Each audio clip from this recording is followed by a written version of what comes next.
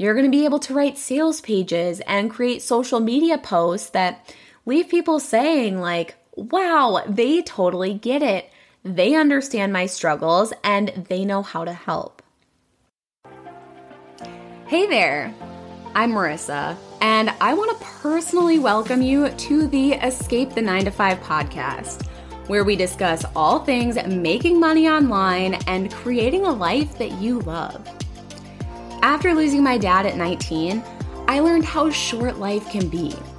And because of this, I now know that making money online is about so much more than an extra paycheck. It's about freedom.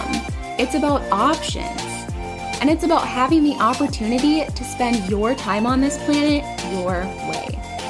Thank you so much for tuning in. Now it's time to dive into today's episode.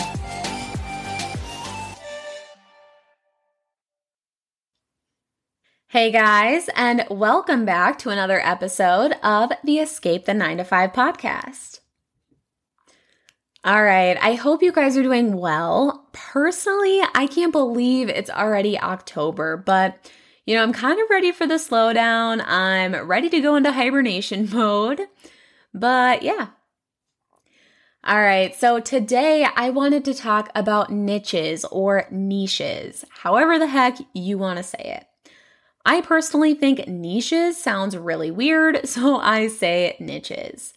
But you get the point. So if you want to start growing an audience, if you want to start your own business, do you need a specific niche or can you kind of just go with the flow? Here's my take. If you're just starting out, choosing a niche and really getting specific with your niche will help you see results 1,000,000 times faster than if you try to go nicheless. So when you're just starting out, people don't really know who you are. You usually don't have a lot of credibility or a lot of results to share. So the goal is to really become an expert at one thing. You want to master a certain skill.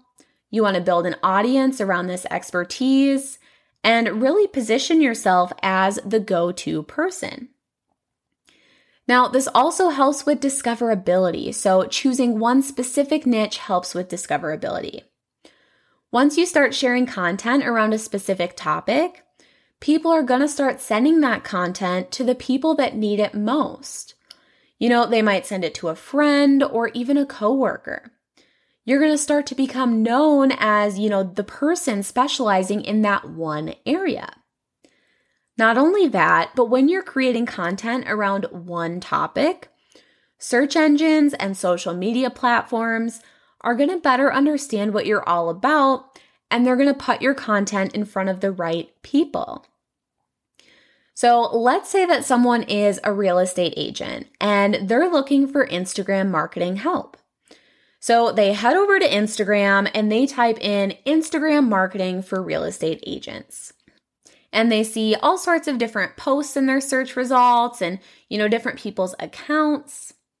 Well, if you're creating content for real estate agents about Instagram marketing and that's what your whole profile is about, there's a good chance that your profile is going to come up in the search results. But if your bio maybe says like dog tips, makeup tutorials, parenting hacks, and social media tips, your content likely won't come up in the search results. And even if it does, the person searching for real estate marketing help probably isn't going to decide to work with you because it seems like you're spread too thin or, you're really not an expert in one thing. On the other hand, if they see someone that is completely dedicated to Instagram marketing for real estate agents, they're probably going to follow that person or engage with that person or check out some of their content. So in the beginning, you really want to pick one topic to focus on. You want to build an audience around that expertise. You want to help people see results, and you want to become that go-to person. And really, the further that you can niche down, the better. Because when you really start to niche down, you're going to be able to connect with people on a deeper level. You're going to be able to write sales pages and create social media posts that Leave people saying like, wow, they totally get it. They understand my struggles and they know how to help. Does this make sense? So kind of continuing on with the real estate example, let's say that you're a real estate agent and you've been dabbling with the idea of using Instagram to increase your sales. And one day you're scrolling on Facebook and you see an ad for an Instagram marketing course. You take a look, you click on the ad, and this course seems legit. It covers all the basics and would probably be helpful. But, you just feel kind of meh about it. You don't really feel like it's something that you need to buy now. I mean, there are great testimonials on it. People say that it's helped them increase their follower count and all that good stuff, but you're on the fence because you don't know if this would make a difference for you or if it would end up being a waste of your time. So on the other hand, let's say you were scrolling and you saw an ad for an Instagram marketing course specifically for real estate agents. And it had, it covered all the basics. It would definitely be super helpful. And, this also had all sorts of testimonials and success stories from various real estate agents that had completed the course. And they talked about how this course helped them increase their leads and ultimately helped them make more money. So if you were in this situation, if you were presented these two different courses, both on Instagram marketing, which would you choose? Now, my guess is that you'd choose to take the course specifically for real estate agents, right? And I'm also guessing that you'd still choose that one even if it was more money. And that's because this course is catered towards your unique situation, and people in your shoes have seen the specific results that you're looking for. So basically, you feel pretty confident that this course could help you reach your goals. Whereas the generic Instagram course, maybe it would help, maybe it wouldn't, or, it could work. But this real estate course, you're like, wow, this is going to help me with specifically what I'm looking to accomplish. So when you niche down, you're able to build a specific audience that's going to be interested in what you have to offer. You're going to be able to connect with people and provide better results. And you're going to be able to become and to also position yourself as an expert. And then as your business grows, you can always expand and you can start offering expertise in more areas. You can expand your niche and your offers if that's something that you want to do. Does this make sense? All right, so now that you know that you need a niche, how do you choose the right niche, or how do you figure out what is the best niche for you? So there's no right or wrong answer here, and ultimately it depends on you, your skill set, your passions, and more. So I put together a list of some questions that you can ask yourself to really help, get those wheels turning, to help you start thinking about some potential options. All right, so let's go down the list. So is there an area or is there a topic that you're really passionate about? Next, is there a topic where you know more than the average person?